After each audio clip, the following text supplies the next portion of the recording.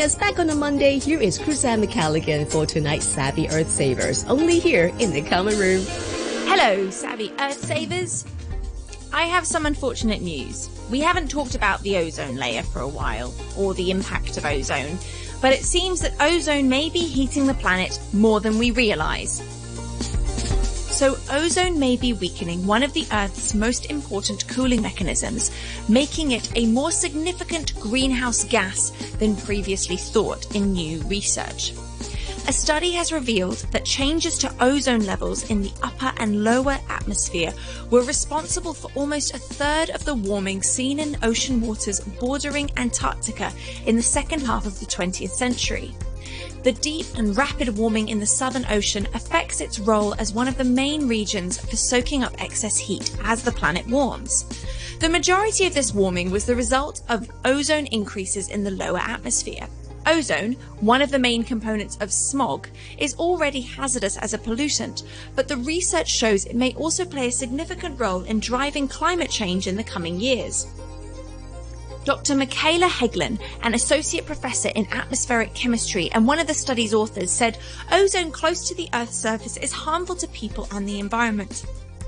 But this study reveals it also has a big impact on the ocean's ability to absorb excess heat from the atmosphere.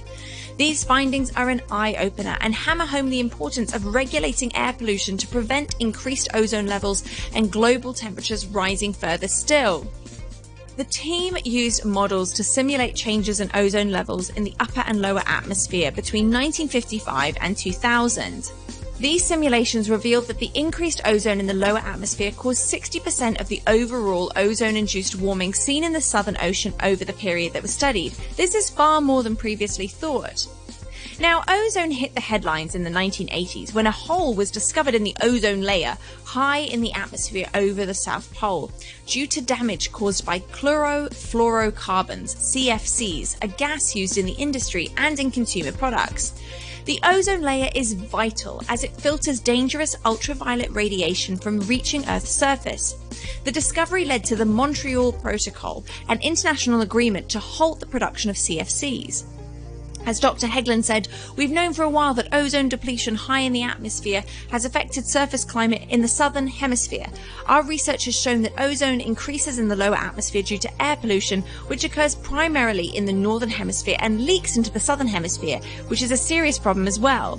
There is hope to find solutions, and the success of the Montreal Protocol at cutting CFC usage shows that international action is possible to prevent damage to the planet. Ozone is created in the upper atmosphere by interaction between oxygen molecules and UV radiation from the sun.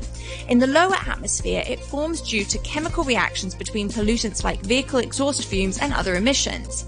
Changes in ozone concentrations in the atmosphere affect westerly winds in the southern hemisphere, as well as causing contrasting levels of salt and temperature close to the surface in the Southern Ocean. Both affect ocean currents in distinct ways, thereby affecting ocean heat uptake. So, unfortunately not great news, but something to consider moving forward. Let's try and protect our ozone layer best we can. Until next week, bye-bye!